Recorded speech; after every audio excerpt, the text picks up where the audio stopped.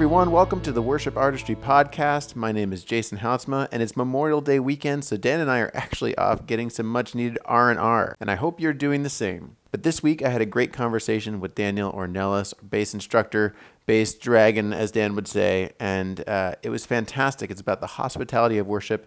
It's a great discussion. It's about the values that we hold as worship leaders and what really drives everything that we do in serving our church. I think you're going to really enjoy the conversation. So let's dive right into it. Bass dragon and all around great hang, Daniel Ornelas. I'm excited to talk about this. It's something that obviously, having been in a bunch of different bands and dealing with a lot of different folks and playing with a ton of different worship guys over the years, it's strong on my heart because you meet all different people that have different approaches to worship. I'm guessing that a lot of the rock star worship leaders are all tuned in right now. I can't wait to hear about the hospitality of worship. They're like, I'm not an usher. I'm not a waiter at someone's table. I'm a rock star. Are they? Oh, okay, let me ask you this before we jump into that. Have you met people that are really like that? Because I feel like people always put that on worship leaders, but I don't, at least in my own experience, I haven't run into any real rock star worship leaders. I feel like people are just like, that guy thinks he's a rock star because, maybe he didn't say hi to me when he passed by because he was preoccupied or something. I know, I've definitely met worship rock gods. What are they like? You don't have to use any names, but... Man, it's just sometimes, you get the sense that, and I guess it's just, I always talk about this idea that, we play music, and the biggest model that we have in the world for music is all the other stuff that we encounter in culture every single day, like U2 or whatever it is that you see, and somehow you're marrying this idea of being on stage with a guitar and singing to people.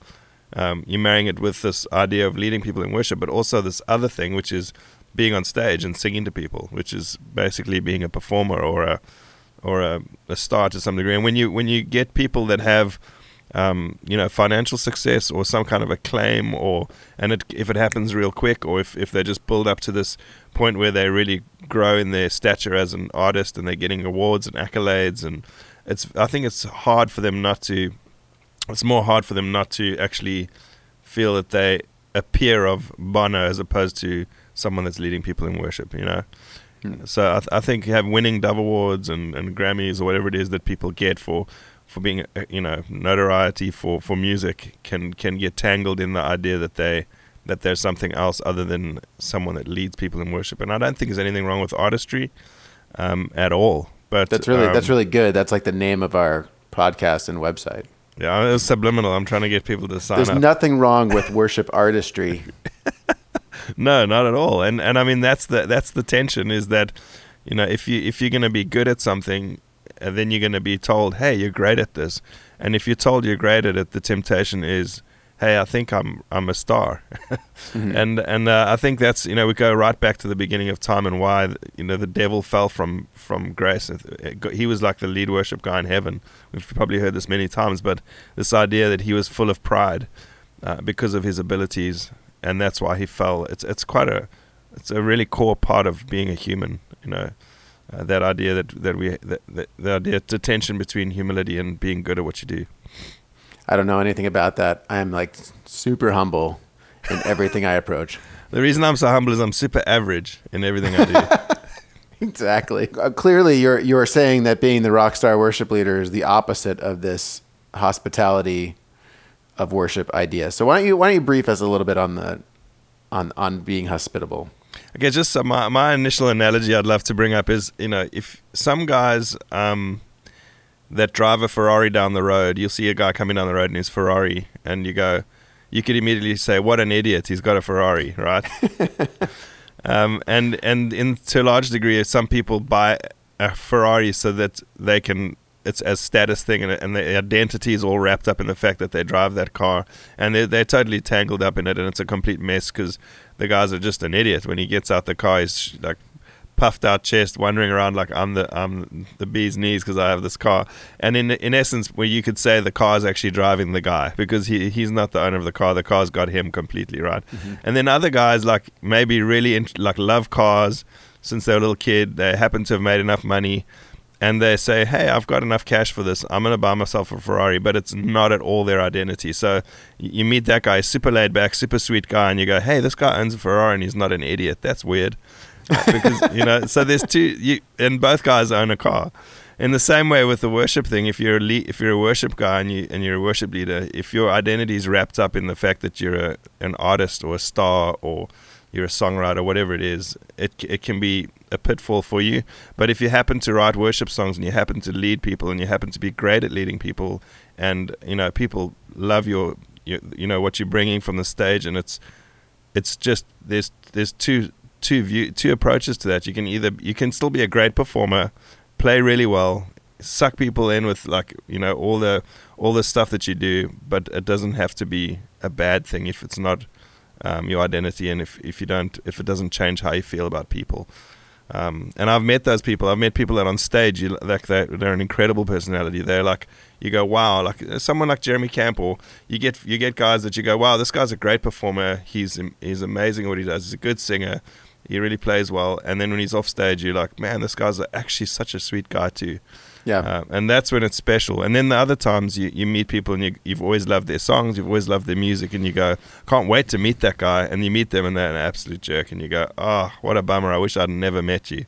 Yeah. I actually heard this story. It was on one of my favorite podcasts called The Moth.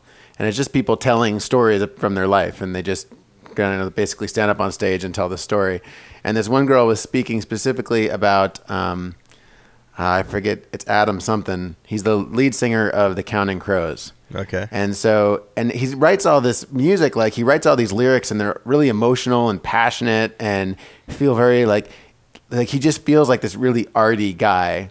And so this girl was just saying she was just such a super fan of him. She was like crazy about him, and she had created this piece of art to show him, and she had a friend that got her to the place or whatever, so she was able to actually go back and see him. And immediately, the whole time, he just tried to sleep with her. Like, just went full-on rock star. She's just like, oh, you're this, like, sensitive human being. And he's just, like, hitting on her the whole time. And she's like, let me show you my art. And he's like, listen, you want to come back with me? Like, just... What a mess. Just what a jerk, right? Yeah. And then she went out, and she gets in the cab to leave. And she's crying. And the cab driver, like, stops and is, like, all nice to her. And she's like, so here it is. I'm like... idolizing this guy who I think is going to be such a sweet person, and the sweetest person to me that night was the cab driver. That's amazing. Yeah, so this idea, I guess, of hospitality, it's actually not my idea, obviously. I've had a conversation a lot of time with Brenton Brown, and we speak at worship conferences, and Brenton's actually been the guy that I've heard mention this before, and it really struck me as a truth. If we look in the Bible for the word worship leader, you're not going to find it.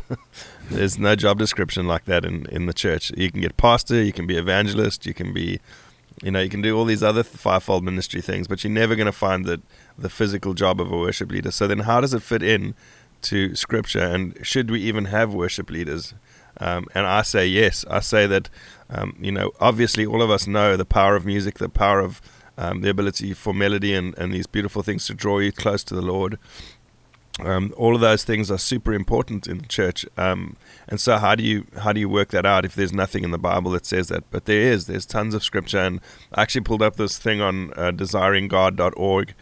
You guys may want to read this afterwards. It's a message by John Piper. It's called Strategic Hospitality.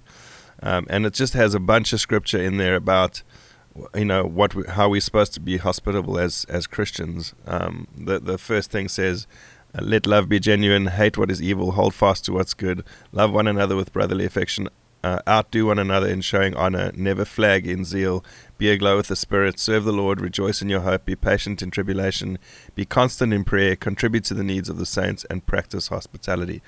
When Job was protesting against his sickness, one of the virtues that he said he never neglected was hospitality. In Job 31:32, he said, the sojourner has not lodged in the streets, I've opened my doors to the wayfarer.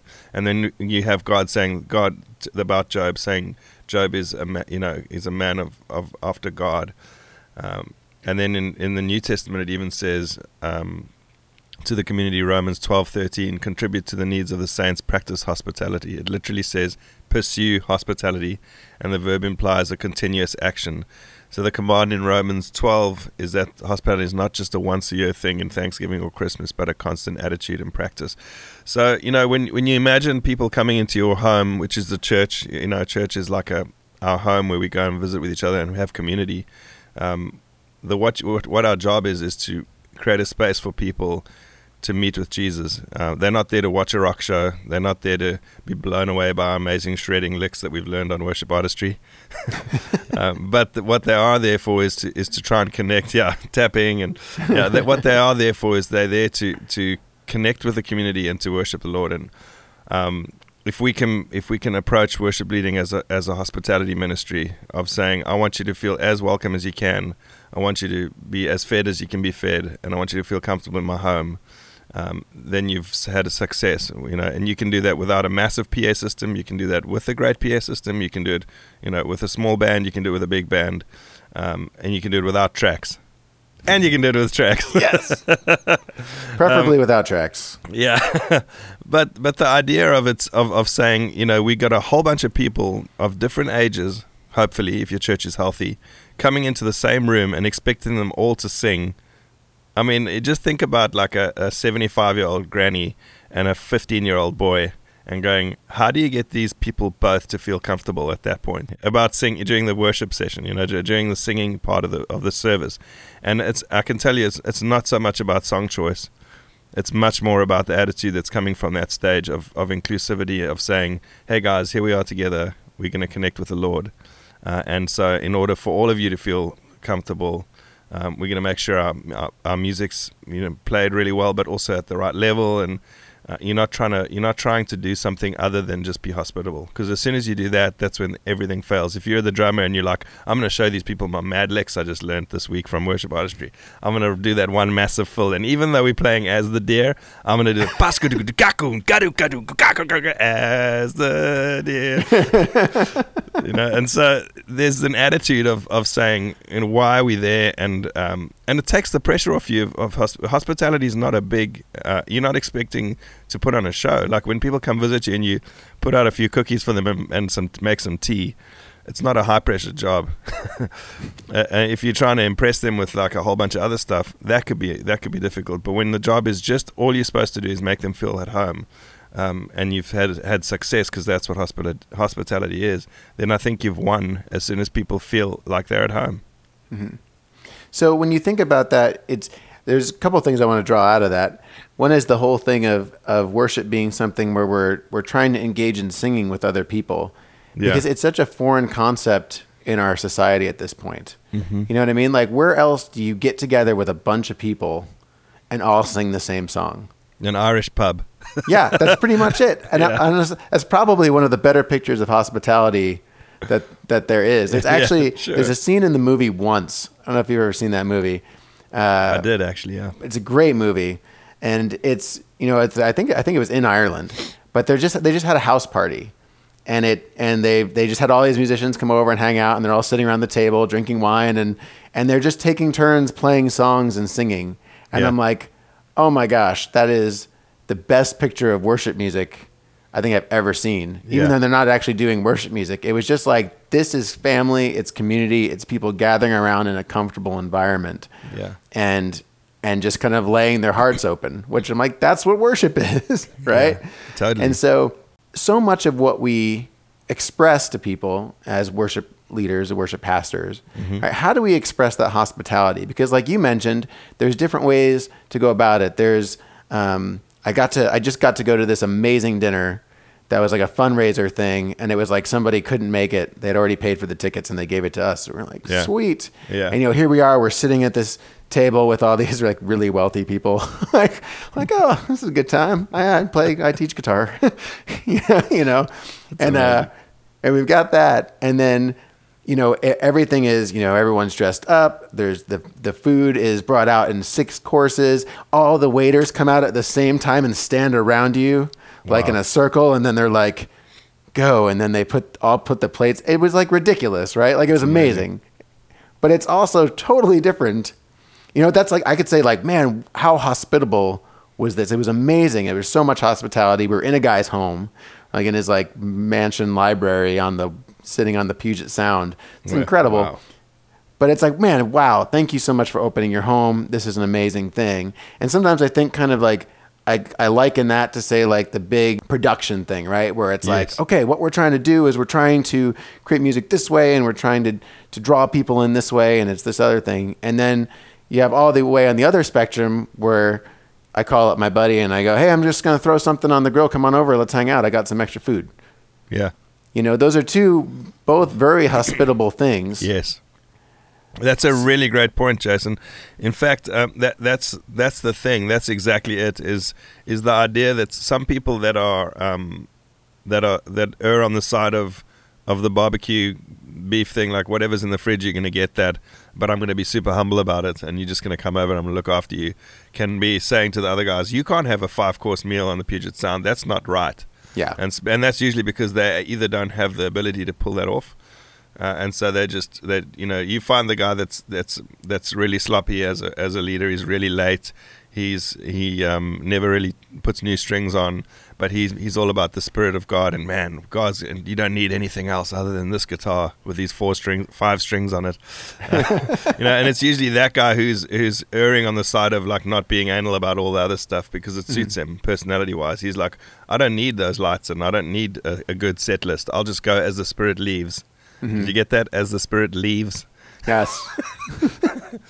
Yeah, no. So the thing about it is both sides, both camps can look at each other and go, you're not organized enough, and how can you do this for the Lord? And then the other guy says, well, you got too much of a program going, so how could you do this for the Lord if you don't let the Holy Spirit have space to move? And I think it's both and neither. Like you'd said, there's you can err in both occasions, with regards to that. And I think that having the really well organized machine like your fancy meal dinner, as long as it's still hospitality, and as long as the end goal is still looking after your guests and being humble about it, I think it's completely doable, and I think it's great. And then other degree too, if you don't have all the lights and you don't have all the sound, to feel under pressure that you have to have that, and that people are missing out because of the fact that you don't have moving lights and smoke. That's where the error comes in, is that people feel like because they're weekend warriors or they're a small church in the middle of nowhere, they feel like, man, if only we had all what those worship magazines are telling us we're supposed to have, we could really have great worship. And I think that's the error, is it's an insecurity of saying we don't have all that we need. And I'd love to say today to you, actually do. You have everything you need, as long as your heart is to look after people.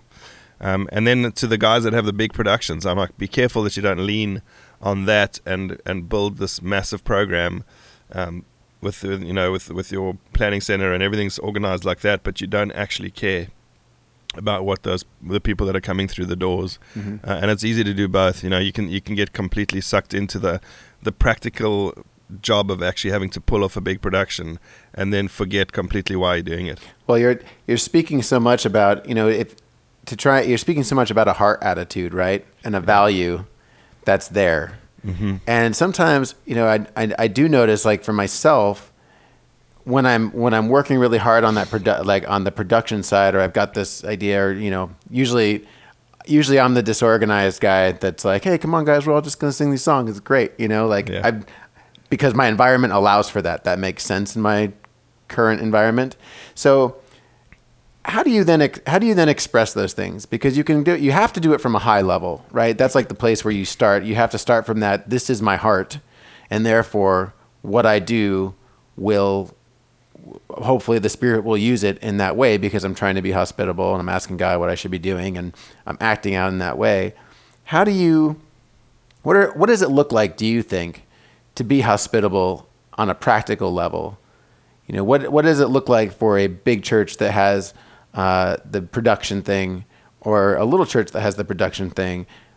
Where do you see hospitality there? And then where do you see hospitality in the smaller things as well? Like, what are some of the practical things that you look at and go, man, that really made me feel at home there? Yeah. That's great, Jason.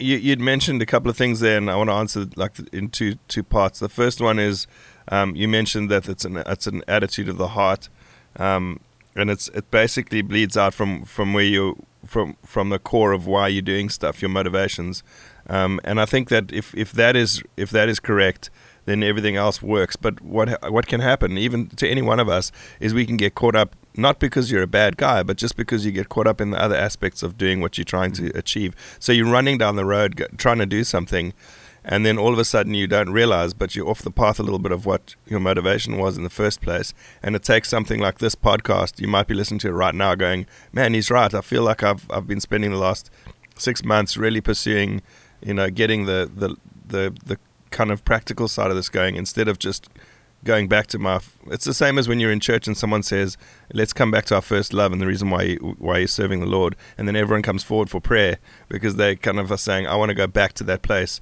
where my heart was right. And I think in the exact same thing here, you might be in any church situation and go, Daniel, I never thought about it, but I've been caught up in this and this, and all it takes is an adjustment to go back to where you should be. So the Bible says in 1 Peter 4 verse 8, it's a command to be a certain kind of person. Above all, hold unfailing love for one another, since love covers a multitude of sins. Practice hospitality ungrudgingly towards each other. Ungrudgingly, that means be a kind of person who do it and like to do it.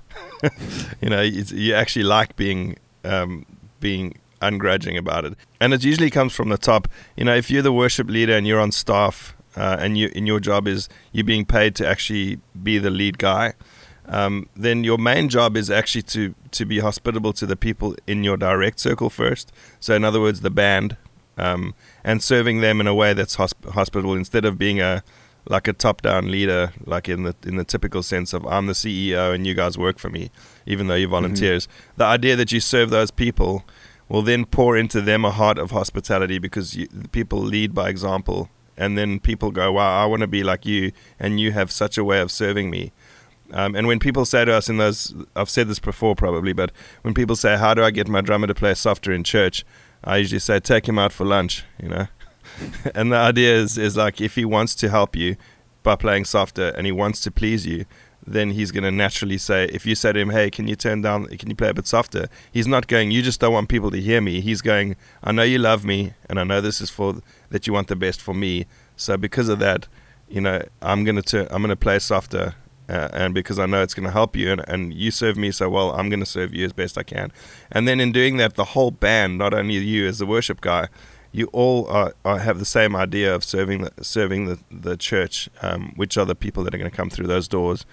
And if it means not playing bass for half of the song, because that's the best way to build up the track, then you're going to do it. If your idea is like, I'm up here, I'm going to play. And if you look at half of these songs that I teach on the website, some of these arrangements, you don't come in on the bass until like the second verse after the chorus, which means standing on stage for a whole verse and a chorus.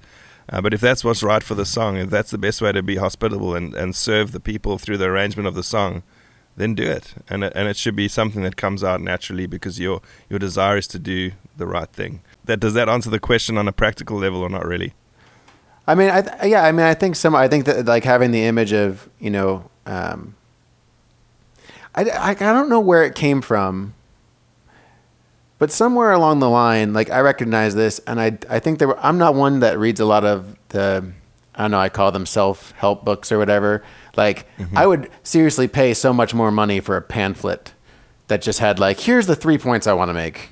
That's why I write all our green room posts and like, hey, here's like 3 quick hits. Because I don't need you to tell me, oh, and also it's like this, and also it's like this, and also it's like this. It's like, quit wasting paper, man. Just tell me the story. But so I don't read those books very much. But it seemed like for a while there was a period of time where that idea that you were talking about, kind of that top-down infrastructure, kind of invaded the church. Oh, yeah. Right? Where it became like, hey, it's about this presentation, and you need to get other people to do things for you because you can't do it all yourself. You're the pastor, and you need to protect yourself. And I don't know if this is something that happened everywhere, but it's just been my own experience. I've seen it happen in a number of spots. And it's important to protect yourself. It's important to not totally burn yourself out. I know all about that. At the same time, somewhere it seems like it did turn into like, well, the way for me to function in my gift, which is a high level gift of leading the worship and leading the songs, that means I need to designate or delegate to all these other people to do all the hard stuff. You know, it's like, oh yeah, well, sweet. Well, I don't need to show up and like set up the sound system. That's not my gift. Somebody else has a gift for running cables, you know, and somebody else has a gift for, you know, whatever, setting up chairs or whatever it is. It's always kind of like, I don't have that gift, you know, and you kind of lose that image of service. Have you found that in your own experience? Do you see? Oh, absolutely. I have a guy that plays drums with me right now in the Worship Republic band, and he's just come off staff at a church, and he was saying that, you know, that he was manipulated because of his age. He never even realized it till he's now married, and he's like, man, I remember when I first working at the church, people would say, well, you're not married and you don't have a life, so you can do all these things, you know, and they gave him all these crappy things to do, and because of his age and because of his naivety, he would do stuff that was definitely outside of his job description, definitely just manipulation.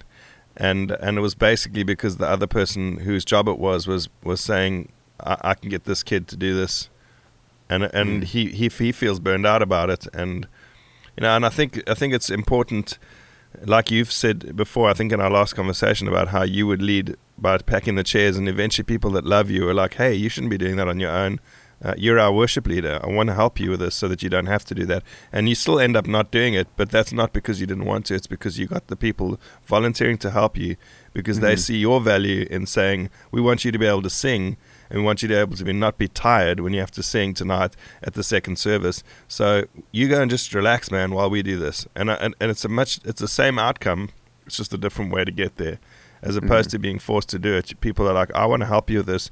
And when people volunteer themselves for it, then they're empowered and they don't feel like someone's bossing them around. They feel like it's my choice as a peer to help you out. And their own self-worth is intact because it's their own blessing to you, instead of you saying to a volunteer, you have to do this, this, and this. And then they go, oh, there's my boss, you know.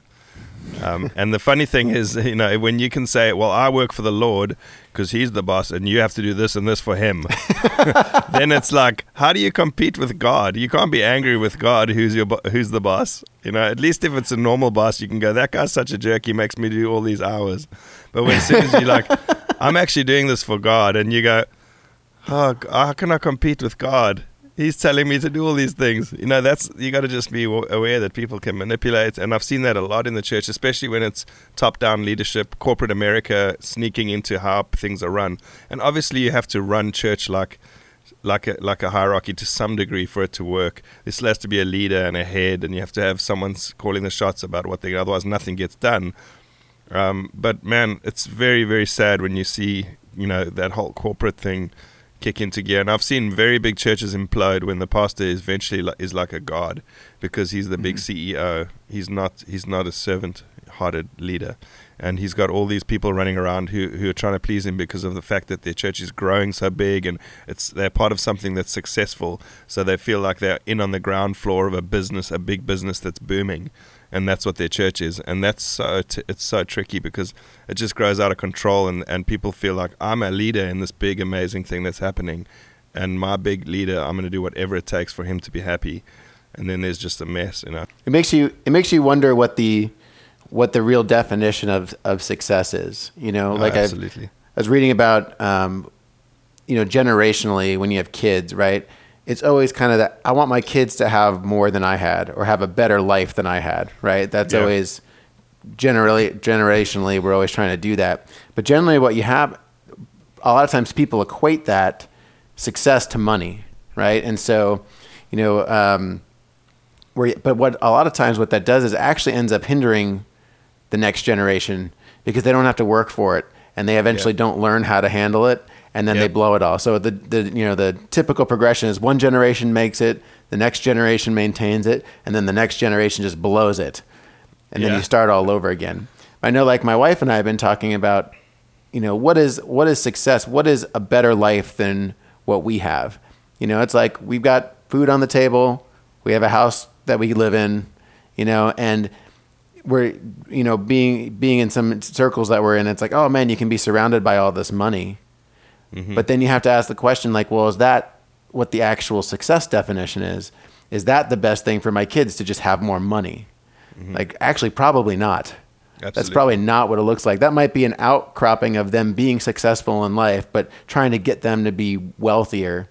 And I think sometimes in church, we kind of get that idea of, well, what is success? Like, what's a successful worship leader? Well, a successful worship leader has the best sounding music, and a successful worship leader has a big church because more people want to go when they're there, and maybe their service is outgrowing the other service because the music's better there, and that's what we picture as success. Whereas in a lot of ways, I look at it and I go, the most successful worship leader is kind of the guy that doesn't really get noticed. Yep.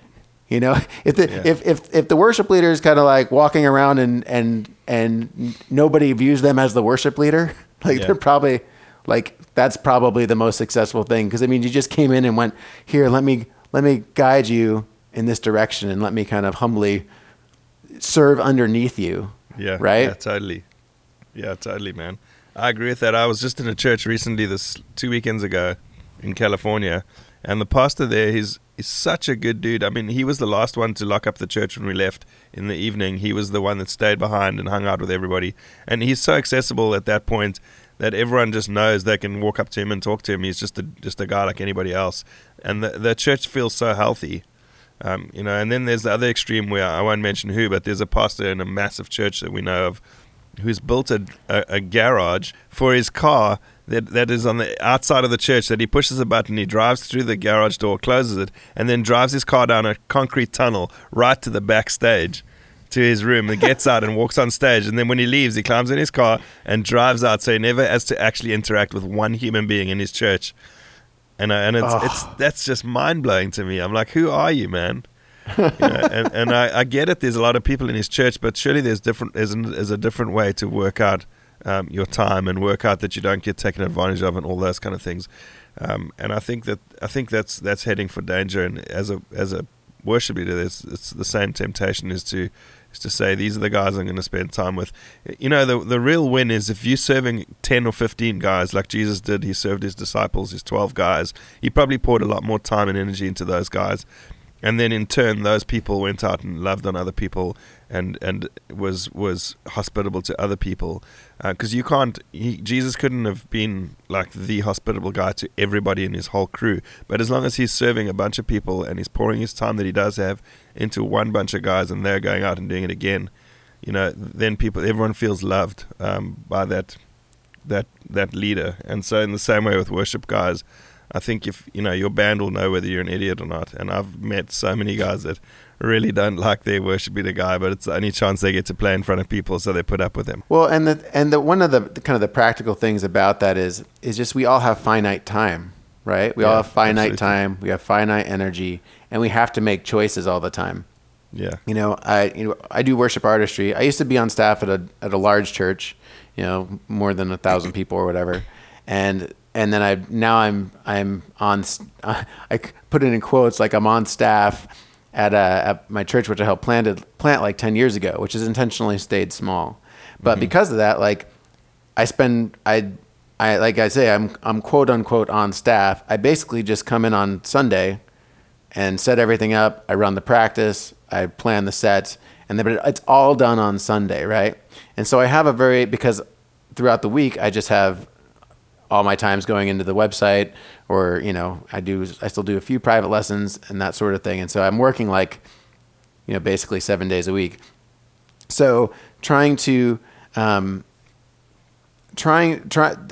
you do that, you have to make choices about what you're going to spend your time on, right? So absolutely. Like I can't spend time on, I'm going to spend like 3 hours making sure that this overhead projection has all the right background slides and that it has this really subtle movement, which is not a not valuable thing. Like some people really connect to things visually. Yeah, sure. But it's like I can't look at that. I have to go, all right, I could do that, or I could show up early and set up the sound system for everybody. So when my players get there, they get to just plug in and play. Because we're a small church, we have to set everything up all the time. So you always have to kind of make those decisions. And so I think having that guidance, if you look at hospitality as kind of your main overarching value that that you're living by, that'll kind of help you make those decisions. Totally, 100%. Man, I love it when people agree with me 100% and totally. If you guys have some thoughts on this, we'd love to hear them. You can go and check out this post and comment on it over at worshipartistry.com. Just go worshipartistry.com/greenroom, and this post will be in there, and it'll also have some of the questions that we answered on the live webinar typed out there for you, so you can read through those. There was some great discussion as well. If you want to talk to us, you can either write to us for member mail, which will be back next week. It's no fun for me to do it by myself. So next week we've got some great questions, and we will always want to get more. So you can tweet to us at Worship A Podcast. You can email us support@worshipartistry.com. You can also hit us on our Facebook page. We got all kinds of things going on, and we love to hear from you. As always, I'm just going to ask you, if you like this podcast, if you enjoy it, I would love it if you would leave a review for us over in the iTunes store. Pass it around, subscribe, tell people about it. It's a huge help for us. And finally, Bethany, thanks again. Your help on this podcast and putting together all the questions at the end and just moderating and being awesome is probably way too often overlooked and not given enough credit. So thank you, Bethany. Dan, thanks wherever you are. You're probably out on a golf course somewhere. All right, guys, we'll see you next week. Later.